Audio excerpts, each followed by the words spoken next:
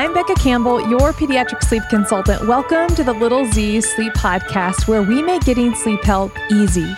If you have ever scrolled on social media, you likely feel like parenting is anything but easy. You see great information peppered with information that seems kind of questionable. You see some posts that make you feel guilty for what you served for snack that day. You come across a sponsored post from someone who's talking about how you should always respond to your child's underlying needs, no matter what time of day and no matter how it makes you feel.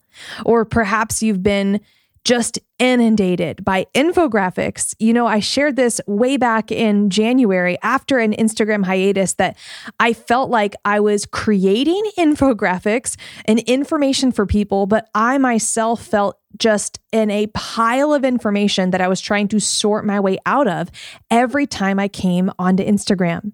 Today, I have invited back to the podcast my favorite collaborators here on our podcast. They have definitely been the most comeback guest, if that's what you want to say, helping families thrive. This time I'm joined by Jenna Elgin, and we are talking about a very touchy and very trendy topic, and that is positive parenting. In fact, the title of this episode is What is Positive Parenting and What Does the Research Say? And so in this episode, Jenna sat with me and we went through it all. We talked about parenting perspectives, parenting styles versus what the research said. We talk about what your filter should be as you find posts. And for me, this was an encouraging episode, especially while I'm once again on an Instagram hiatus, taking a break to step back because as a business owner, it's overwhelming. And as a parent, it can be confusing. And this is a time that I like to just step away, really focus on my family and focus on my real life. I love getting guests together. I love having these connections in our business while I'm away from Instagram because it reminds me that my business is not just Instagram. It's all across the world on platforms like the podcast and our YouTube channel and our sleep courses. And so I am grateful for every single one of the listeners here. And I just wanted to pause and reflect on that while Jenna and I talk a lot about social media, I am grateful and thankful for all of the other ways that you can connect with us here at Little Z's. So I am thrilled to have Dr. Jenna Elgin on the podcast. She is a psychologist and co-owner over at Helping Families Thrive. Let's get into this episode. I know you're going to love it. Welcome back, Jenna, to the podcast. I'm so glad you're here. We're going to talk about more of these hot topics that are very much misunderstood across the social media world. So thank you for being here. Thank you for having me. I'm excited to chat today. So what is the big misunderstanding hot topic parenting trend that we're going to talk about today? I would like to talk about just kind of some of the trends that I'm seeing on social media in terms of parenting experts and some of the recommendations that, particularly around, gentle parenting. What is gentle parenting? Conscious parenting, some of these buzzwords that we might be hearing and how those relate to what the research shows. And kind of dive in a bit about the difference between what we see on social media and what we know from the research. Yeah, the buzzword of gentle parenting, positive parenting, like if there's not already enough that like makes you feel guilty when you're scrolling social media, then you're like, wait a minute. Am I not gentle? Right. Because the opposite of gentle parenting is like ungentle, and no one wants to not be gentle. So it, just even from the names, sometimes it can elicit a lot of anxiety for us as parents. Hey, I wanted to pause this podcast real quick and ask you a little tiny favor. Could you scroll down and wherever you are listening and leave us a rating and review? Hint, hint, wink, wink. It's super easy. Just tap the 5 stars and tell us what you think of this podcast so we can continue to be here every week and serve up amazing episodes just like this. Your review and your rating really helps the reach and helps other people find that sleep help. Oh my gosh, it's easy and it's right here. I would appreciate that if you could take a moment. All right, let's get back to the episode. We were talking about it before we started on this conversation, one of the best episodes on the entire podcast of Little Z's is the attachment podcast that you shared with us, and I'll link it in the notes. But similarly with gentle sleep or gentle sleep training, that is such a misunderstood term. And I find, and I'm assuming it's the same with like maybe gentle parenting, is that people are like, oh, well, yes, I want to do gentle sleep. I wouldn't want to be rough and horrible and cruel. Right. It's like, okay, yes. That's not what that means. So can you explain to us what the parenting styles, like parenting styles versus parenting philosophies? What are we talking about? Yes, absolutely. Here? So when we say a parenting philosophy, that's going to be something where it's a belief that somebody has. And there may be it may be based on some research, but it's generally an approach to parenting based on a set of beliefs. So these are going to be things like attachment parenting, conscious parenting, and we would actually put gentle parenting into that bucket as well. So these are parenting philosophies. And these are different from what we know from the research, which are parenting styles. And these come from decades of work looking at different parenting behaviors. And in the research, those are actually categorized a little bit differently. We have, if you can kind of imagine a grid where you have warmth on one side of it and control or limit setting on the other side. Those are kind of the two dimensions of parenting that we look at in the research a lot of times to create these parenting styles. So if a parent has high levels of warmth, high connection with their child, and high levels of boundaries with their child, this is kind of the ideal parenting style. And this is called authoritative parenting. And so if you have high warmth, but low boundaries, this is actually what we call permissive parenting. And this can kind of be where sometimes some social media recommendations may actually fall into this category here. And then if we have high boundaries, high limit setting, but low warmth, that's kind of more of our old school authoritarian parenting. And then if we have low warmth and low boundaries, that's more neglectful. And that's generally because of a lot of environmental circumstances that a family would fall into that category. So the other three are more kind of what are more commonly explored in the research. And I can already think of examples of people like, like, oh yes, I see that person and that person. Like you can already think of examples. Absolutely. And I think, it's important to say that none of us are going to be like, I am always authoritative in every interaction, right? We all are going to, I think of it as, so these two categories are warmth and boundaries that we want in our parenting. And you can think of it as a seesaw with warmth and boundaries on both sides, right? And we're the parent in the middle trying to balance this. And it doesn't necessarily need to be equal warmth and equal boundaries, right? But there's going to be days where I'm like, man, I was way over here in the boundaries today. I was too harsh. I was too controlling. I need to scooch over a bit and up my warmth tomorrow. I'm going to really focus on connection with my kiddo tomorrow. And there's going to be days where it's like, oh man, I gave into that tantrum and let them watch an extra show. And, I let them have more snacks just because they were whining for them. Maybe my boundaries were a little loosey-goosey today, but my warmth was super high. My kids were happy, right? So we're all kind of doing this scooching, right? And so it's like most of the time, where are we? And that's where we would identify our parenting styles.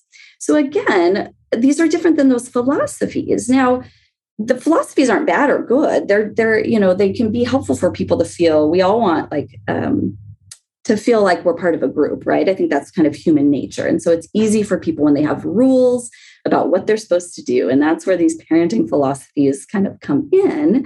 And as long as those parenting philosophies are in line with this warmth and boundaries, which sometimes they really are, right? Gentle parenting, a lot of times you'll see them and they talk about limit setting and how important that is. So in and of itself, that's not a bad thing, as long as it's combining these two things, warmth and boundaries. I think where we run into some challenges are when we say, this is exactly how you must set boundaries or you will damage your child. When that is not necessarily, I think parents have a bit more flexibility than they realize from the research, right? And that doesn't mean everything goes. We know that there are things that are not helpful for kids, right? We'll just name these. We know that physical discipline is not great for kids. that old school, really firm parenting approach with low levels of warmth that doesn't have the best outcomes for kids. Chronic yelling, right? I mean, we've all yelled at our kids, right? But chronic yelling, those are things that the research shows are not optimal. But within limit setting, I think there's a lot of finger pointing on social media about exactly how parents need to be setting limits, whether that's related to sleep, whether that's related to tantrums, whether that's related to feeding. And that, I think, is causing some anxiety for families. So when you hear the term and you're scrolling around social media and it says like positive parenting tip for blah, blah, blah, like what should be, as we're hearing you talk about the seesaw, and which I relate to 120%. Sometimes I even think the seesaw is like one kid is here and one kid is there. And then the next day I switch them. It's like that seesaw balance is so true. But when you're doing the scroll and you're looking at everything and you see like positive parenting buzzword come through and limit setting and boundary setting, like what are some things that we need to know about how these trends align with what research says? Absolutely. So, research, let's just talk about what the research-based definition of positive parenting is. So positive parenting is actually, out of some of those kind of philosophies, there is a research-based positive parenting approach. And this is, but again, it's a little bit looser than what parents might realize. So a research-based positive parenting is one in which the parent-child relationship includes responsive caring, leading with boundaries and discipline, providing a safe environment, and providing developmentally appropriate opportunities for learning. Okay. Another definition is the parent-child relationship that is responsive to a child's needs and feelings and combines warmth and thoughtful, firm limit setting in a consistent manner. Sounds great. Okay, so, sounds wonderful. Sounds great. Yeah. Right. So when we're scrolling through social media and we see things, I think those are kind of the definitions that we want to be looking at. But how is this recommendation being portrayed, I think is important, right? So sometimes we'll see things like, consequences are damaging. Okay, well, no, that's not been shown in the research. We do know that there are helpful ways to deliver consequences for kids and unhelpful ways. And that's a better conversation than some of these blanket flashy statements of, timeout is harmful. Consequences, you shouldn't need consequences. You should just connect. And then that's going to solve your problem, right? So I think that we just need more nuance. And so if you're seeing a recommendation that feels like it might be lacking that nuance, or it doesn't feel in line with how you parent, I think it's okay to take a step back and say, am I doing these basic things of positive parenting, which is having high warmth, opportunities for learning, setting limits? I can kind of release a little bit of that anxiety around doing it exactly like this one influencer said I should do it. Oh my gosh. Yes. And I want to kind of touch on the consequence, and just really the first thing that came into my head was like a tangible example that we teach at Little Z's about the stuffed animal and the child throwing the stuffed animal out of the crib. Right. And like the limit setting with that. And this may be going in a completely different direction. So you just be like, no, I think it's actually perfect. Okay. Perfect example. Yes. Okay. So this is something that happens all the time. The child learns that they can, maybe on accident, they learn that if they toss the bunny or toss the bunny outside the crib, that the parent will come in and pick up the bunny. And maybe the first time the parent leans over and like, oh, you dropped your bunny. Let me give you a hug and a squeeze. I love you so much. Give him the bunny and then leave the room. And that kid is like smart. And, oh, right. So I throw the bunny, you come back in. Yes. And it becomes from one, maybe two times of like, oh, sweet little Rose, you dropped your bunny. Let me come help you, to like, oh my gosh, stop dropping your bunny.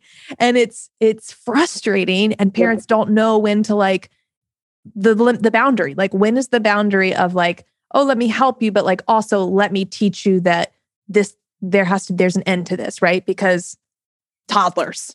And I think there's a few, as you say that, where is this boundary? And I can't say exactly when they've thrown the bunny 2.5 times, that's the time to set the boundaries, because it isn't that, that's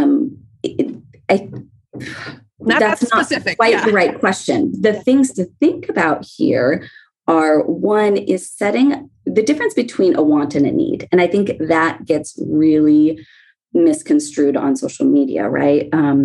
I need to meet my child's needs at all times. Well, yes, we need to meet our kids' needs, but our kids' needs and wants are not interchangeable, right? Like just because my child wants something, they want a snack 10 minutes after lunch, doesn't mean I need to give them that snack 10 minutes after lunch. That's a want, right? And I think that can get really misconstrued in the way that the influencers talk about things, because they use the words, we need to be meeting our kids' needs. And if our kids are crying, then we're not meeting their needs. And that comes to the second point, which is distress. And is distress and is stress bad for kids? And we know that stress is not all or nothing. And this is actually really important that, yes, we want to avoid chronic, prolonged, ongoing stress. We do know that from the research. But we also know from the research that our ability to handle stress, our emotion regulation abilities, our stress regulation can only develop if we have developmentally appropriate opportunities to experience stress and come down from that in our environment. So stress is not all bad. And I think parents are because of what they're reading and seeing, they feel like any distress that my child experiences, I must stop that right away and meet their needs, their quote unquote. Because then I'm not a positive parent. I'm not a gentle parent. Mm-hmm. And again, there are ways that we can do this in a way that's going to be more emotionally helpful for our kids versus not, right? We can deliver boundaries with empathy. But if your child throws the stuffy, it's okay to say, if stuffy comes out again, depending on the child's age, right? Mm-hmm. Then I'm going to take stuffy with me, or then stuffy's going to go away.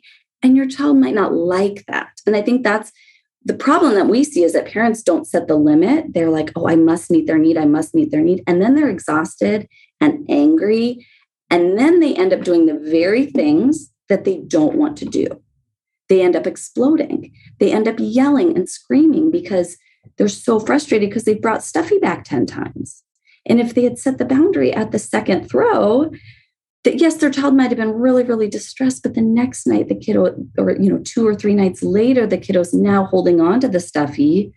Man, yes, we had a rough, a tantrum, and we had to get through that, but we're now in a much better place than weeks and weeks of 10 stuffies and the parents exploding. Yes. Okay. This morning, we had a mom in the Sleep Society share a win. She's 1 week into our sleep program. And she said, I love this at the very end. She was like, I thought I was doing the right thing for my child by just constantly always being there. She said she was rocking to sleep all night long, nursing him all night long. She never left his rocker. Like she just stayed in the rocker all night long. She was like, I thought that was what I was supposed to do, even though it was miserable. And she was like, I realized I didn't think my baby was capable of anything different. And I think with the stuffy being thrown out, that's just kind of struck me for the older kids. What you just said is what we say in our preschool program for 3 years, 5 years old and up, is that they have to know those limits. And it does really, really suck when you have to hold that boundary. But then you realize that the child is capable. They're capable of hearing you and listening and knowing that oh, you really do mean that, know? And I think sometimes we try to make it easier because we think, again, permissing, if it's permissible, then they're happy, right? But who's really happy? Right. Because, and I think the part that's so powerful is when I look at the research on this is across disciplines in parenting. So this idea of needing firm limits and pairing that with high levels of empathy and warmth. So when we look at feeding our kids, we know that having a permissive approach where our kids are allowed to, and again, as I say these examples, we've all done probably all the quote unquote wrong things here, right? Okay, so when any of these examples I'm giving, I'm thinking about kind of most of the time how we're doing things, okay? But with feeding, so like, a really permissive approach where kids can get their food whenever they want. They're allowed to kind of have whatever they want at meals. The parents might make a second dinner for them if they don't want their dinner. We know that can lead to longer term feeding challenges, maybe more picky eating, that kind of stuff. And we also know that really controlling feeding practices where we're being so firm with our limits, where we're saying, you must try a bite, you must finish your plate, serving meals where there's no preferred foods for the child, that can also increase picky eating and feeding problems. And so what we're looking for is this balanced approach of, okay, I choose the foods at the mealtime, being thoughtful about what my child likes, making sure there's at least one food that I know that they will eat. I'm serving the meals on a general time frame of every couple of hours, and then the kitchen is closed in between those times. In general, right? There's always some flexibility with this. But then I'm not forcing them to eat those foods. I'm just providing them to them, and I'm allowing them to choose within these limits that I've set, right? So there's the warmth and the boundaries, and that leads to optimal outcomes with feeding for kids. And there's going to be so much individual differences between kids. And I think that's so important for parents to hear, because I have 3 very different kids. And I have done the feeding approach that I just said is kind of the most common evidence-based approach to feeding, where the parent chooses the foods and the schedule, but the child gets to choose how much they eat and if they eat. Okay. I've done that same approach with my 3 children. And I have 2 fairly adventurous eaters, and I have 1 child who is the definition of picky. And I bet you can guess which child. I'm gonna guess it's maybe the middle one, if I can. The middle one. Yes. And so we're always going to have individual differences. It's not going to mean that I have this child that's eating sushi and trying foods, the first time they see them, and they never complain about what I serve. And they never ask for snacks in between. Not at all. They're still going to be kids, and they're still going to have developmentally appropriate behaviors. And I have to have realistic expectations while doing that. And I might, with my pickier eater, I have to be a lot more thoughtful. I do. I have to kind of get more resources. I have to put more tools in my toolbox for that kiddo, because the general approach of warmth and boundaries, which works for my other 2 kids, isn't quite enough. I have to just be a little bit more rigid in my approach. Rigid meaning I'm more thoughtful about my warmth and I'm more thoughtful about my boundaries, because I know that it's trickier for her. And the same might go for sleep, right? Where, as you know, I have very different kids when it comes to sleep. And for 2 of them, probably a variety of sleep approaches probably would have worked fairly well for them. And one of them, I needed a really specific approach with high levels of warmth and high levels of boundaries, because it was a lot trickier. And the same goes for anxiety. We need warmth and boundaries. When we push kids to face their fears without any warmth, that backfires. But when we allow kids to avoid all of their fears and feared situations, and we kind of turn them away from anything that's scary, we actually know that leads to more anxiety. So across disciplines in child development, we have to have both of these components. And I think that some of our recommendations on Instagram are often missing our boundary piece, or being very prescriptive about how parents can and should set boundaries that kind of miss a lot of the nuance that's really there from the research. Yes. So I want to kind of lean into that a little bit. I love that you mentioned like tools in your toolbox and the Instagram world, because sometimes that's where we get our tools is like, oh, well, I saw this person shared this tactic. I'm going to try that. Or, this person said, I think we could go the positive way. Like, oh, they said that this picky eating strategy worked. I'm going to try that. Let's just pick that tool out. Or let's go the negative way and like, oh, this person is shaming me and how I do things. Ooh, I guess I should take that out of my tool belt. Right. Yeah. So what are some of these cautionary buzzwords that you feel like we need to be on the lookout for? Yeah, anything, honestly, and this is like one that's hard because the mission at Helping Families Thrive is to share research information, parenting research to the everyday parent.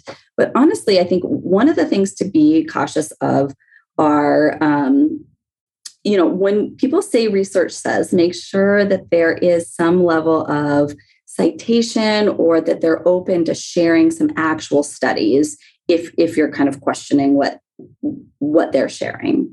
But in terms of buzzwords, anything that kind of, there's this phenomenon called neurobabble. And I actually want to read exactly how it's defined in this research article because I found this really powerful. Neurobabble is the phenomenon whereby neuroscientific explanations of behavior are more persuasive simply because they sound more technical and authoritative. Several studies have shown that adding irrelevant neuroscience information increases the perceived quality of psychological explanations. For example, including images of the brain makes bad explanations sound more authoritative and believable. Oh my gosh, I can think of countless examples where I have seen that be the case.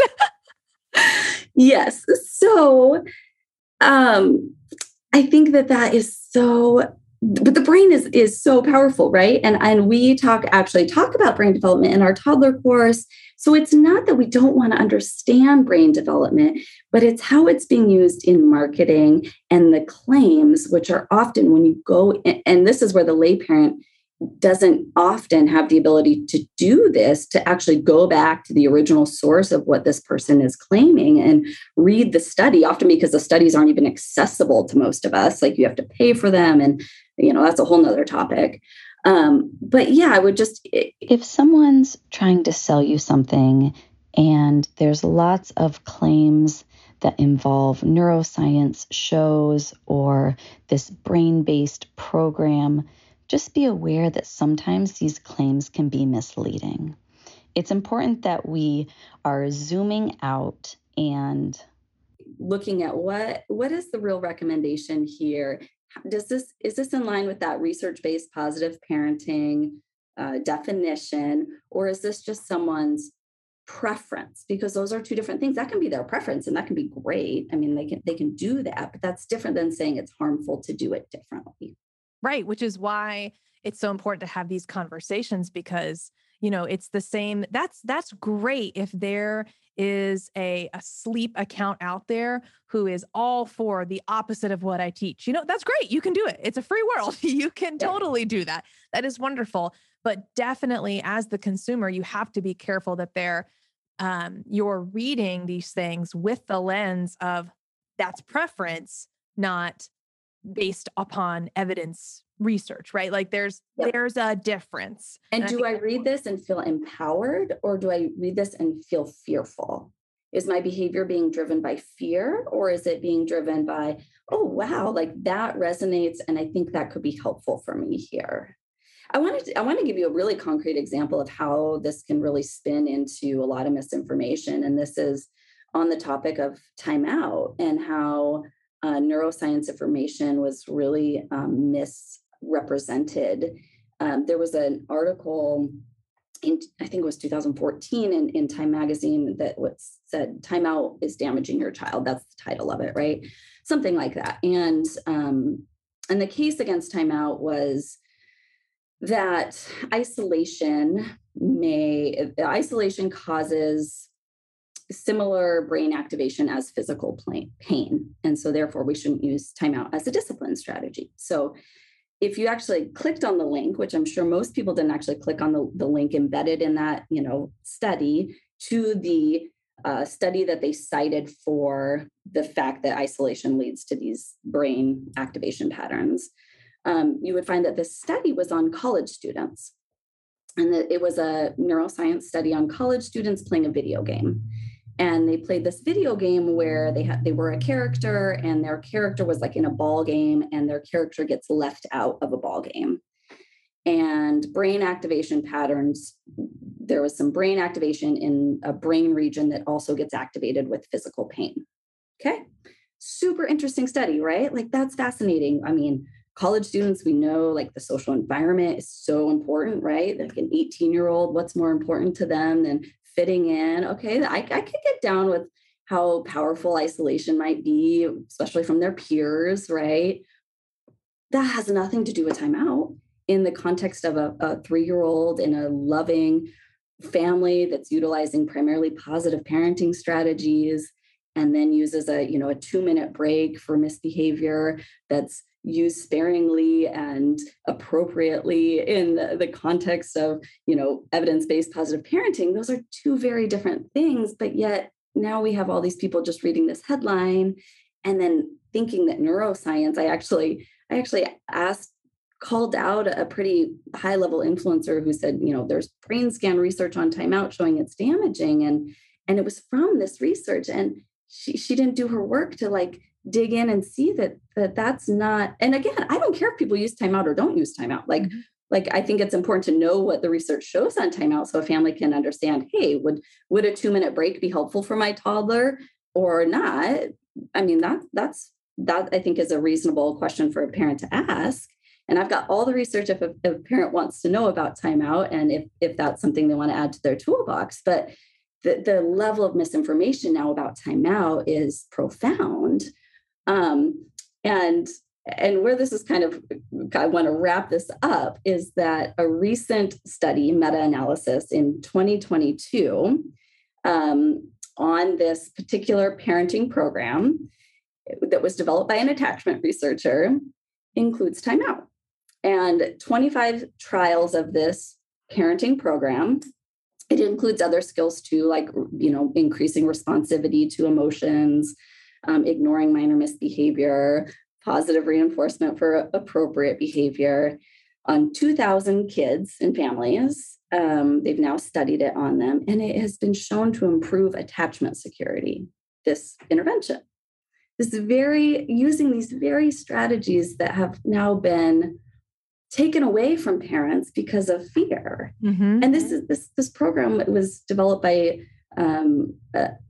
Dr. Van Azenhoorn, who is one of the most top studied scientists in all of psychology, particularly in attachment. And his own intervention includes some of these strategies that are being kind of vilified on social media. And I think that's where the concern is that then parents resort to more coercive type of approaches because they're afraid, right? And then they end up doing the very things that they are adamantly against, like yelling. And we even had a mom kind of shake her kid's shoulders because she was so frustrated because she was connecting and then she explodes, right? And so I think this is where our concern is with some of the misinformation that floats around.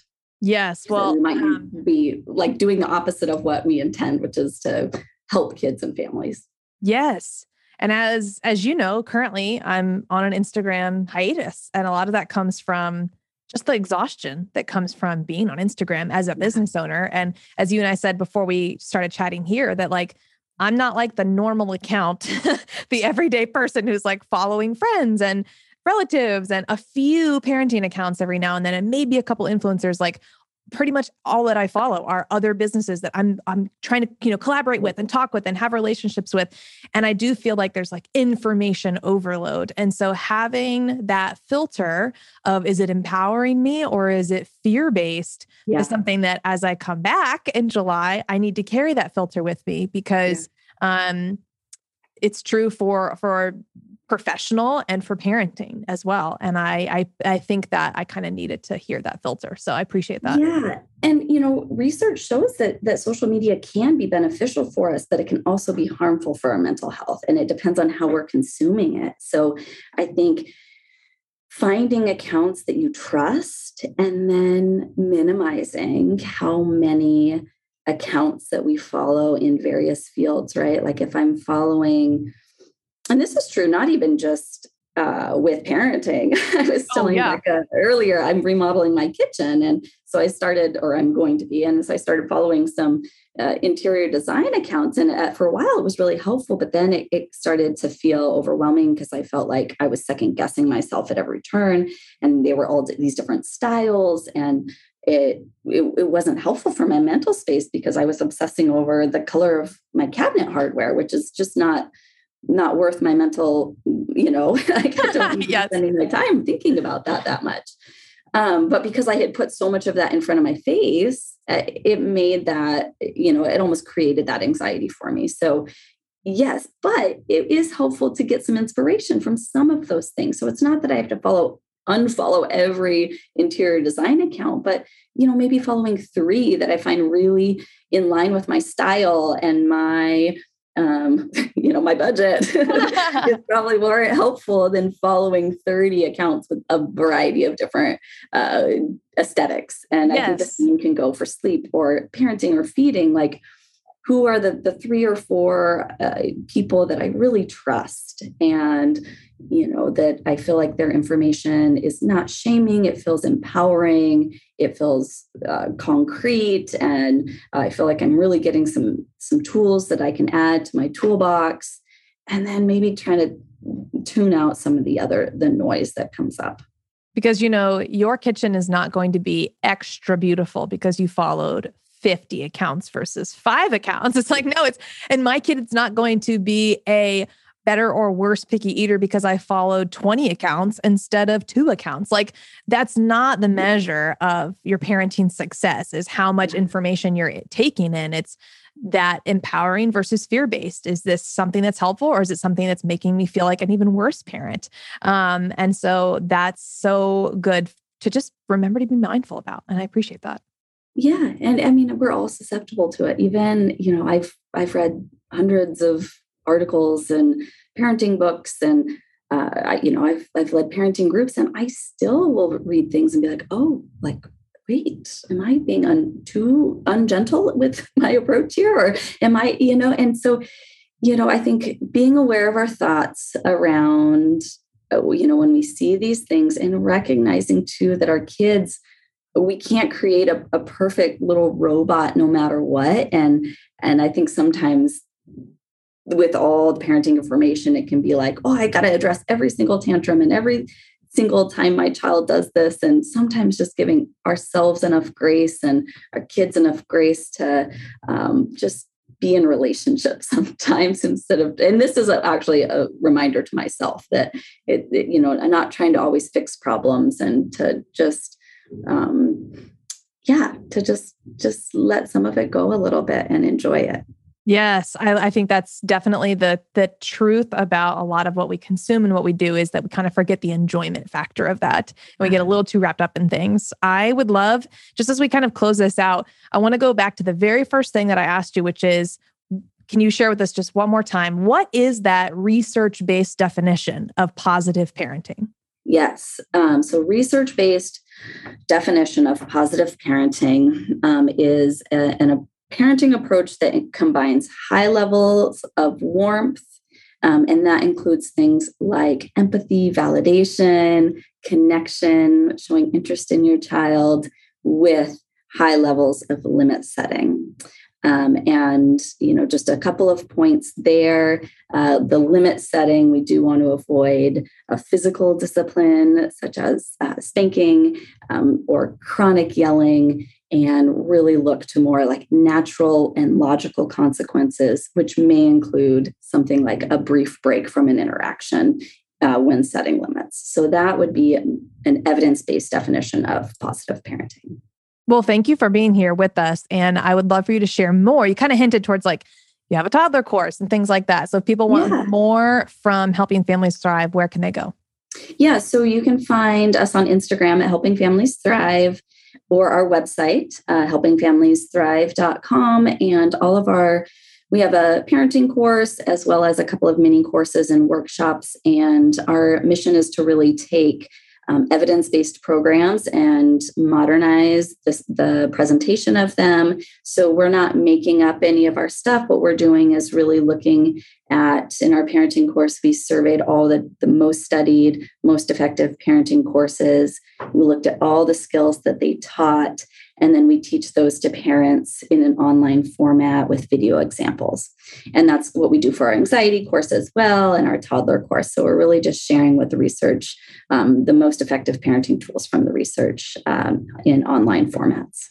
Well, thank you for providing real tangible ways for us to think through how we handle social media, how we're thinking through positive parenting, all the resources you guys have. So thank you. Yes, thank you, Becca.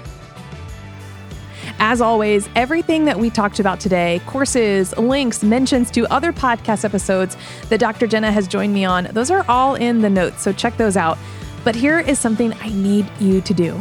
would you please, in your podcast player, rate and review this podcast? I am thrilled that we are number 3 rated of all top 20 podcasts by FeedSpot has rated us as the number 3 pediatric podcast in the world. And that is a huge honor. That's only possible because you guys show up here every single week to listen and to learn and to share and connect. So if you could just take a quick moment, tell us where you are, what you love about this podcast in the reviews below. Hint, hint, wink, wink, 5-star tap, please.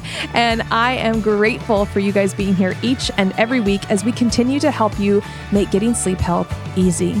All right, sweet dreams. See you next time.